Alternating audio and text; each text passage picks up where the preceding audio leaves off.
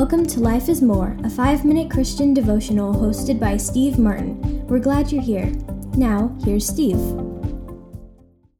Hello, everybody. Welcome back. Happy Thursday, and I appreciate you joining us again for our devotional reflections on the life of Gideon this week. And today I want to take a look from Judges chapter 7, verses 1 to 7, about the next step in Gideon's journey to live faithfully for God. Now, let me start, though, with a little bit story here before we get into Judges 7. And just admit to you that I like to be prepared. I'm somebody who likes to be organized and know what I'm going to do, especially when I teach 6th grade students. So as a teacher, it turns out that I have this one reoccurring nightmare at the start of each school year. For me, that nightmare seems to play out in the same way every time. I'm in front of a room of 6th graders, and for some reason I have nothing for them to do, nothing for them to learn, nothing planned, nothing laid out. I hate that dream. I'm sitting there fumbling around trying to figure out something to do, but this dream is clearly playing on my anxiety and my need to feel prepared. And that's why when we get to this section of Scripture looking at Gideon, with that in mind, I honestly don't know how Gideon does it. How God is able to lead him in a way of not trying to be prepared with more, but letting go of what he has to actually walk into a battle with less. God's really going to test his faith in this regard, and I'm not sure, honestly, if I could handle it. It's enough to be called, like Gideon, to drive an enemy from your land, but when he puts out the call for these soldiers, Gideon actually gets a pretty good response. He gets 32,000 recruits to show up to fight the Midianites with him. That's pretty good. I mean, that's the way I'd like it. Problem is, that's not really the way God likes it. And the reason God tells him that he's got too many soldiers, believe it or not, is because we as humans like to take credit for our victories. You remember earlier we talked about how we like to blame God for the bad things. Well, we also like to take credit and pat ourselves on the back for the good things. We like to either do that or just almost ignore the good things happen and just move on to the next problem. But either way, God wants them to experience His presence, His leadership, His love, His rescue.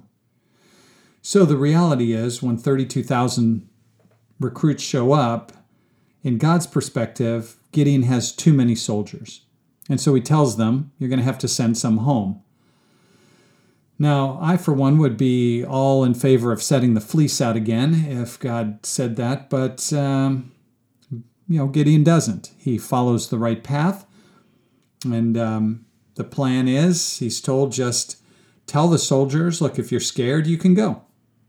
Well, it seemed pretty easy and, unfortunately, pretty effective.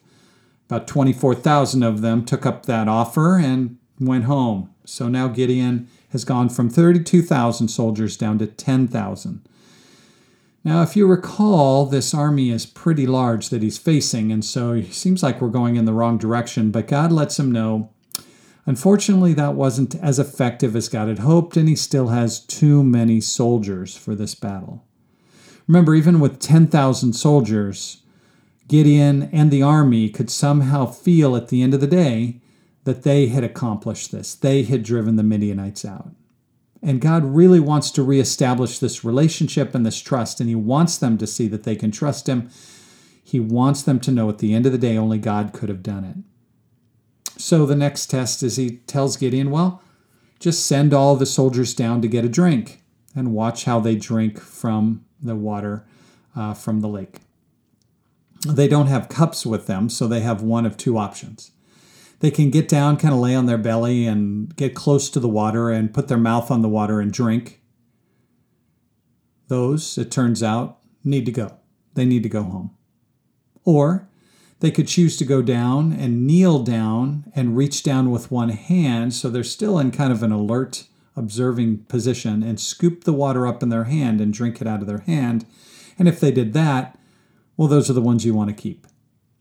Unfortunately for Gideon, I guess, when you are counting numbers, it turns out only 300 of the 10,000, only 300 knelt down the way God wanted.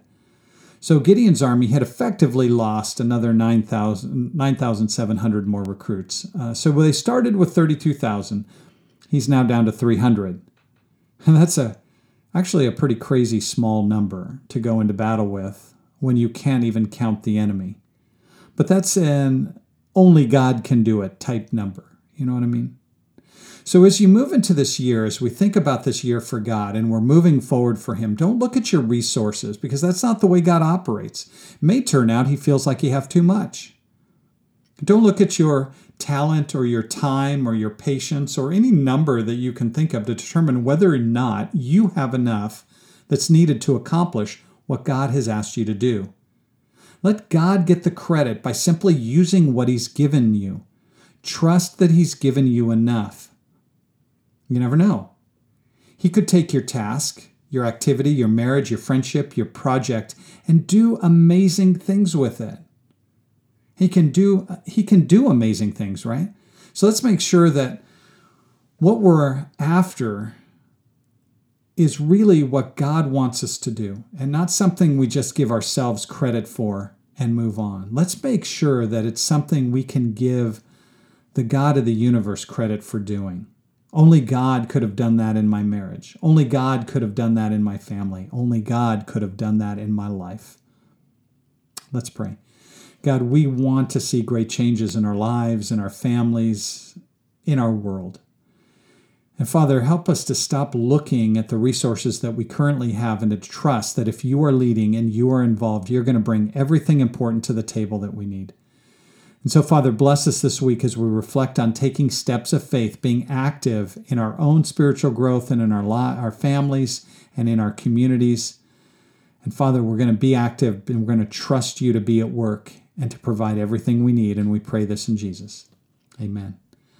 All right, you guys, thanks for joining me again. I hope to talk to you again tomorrow.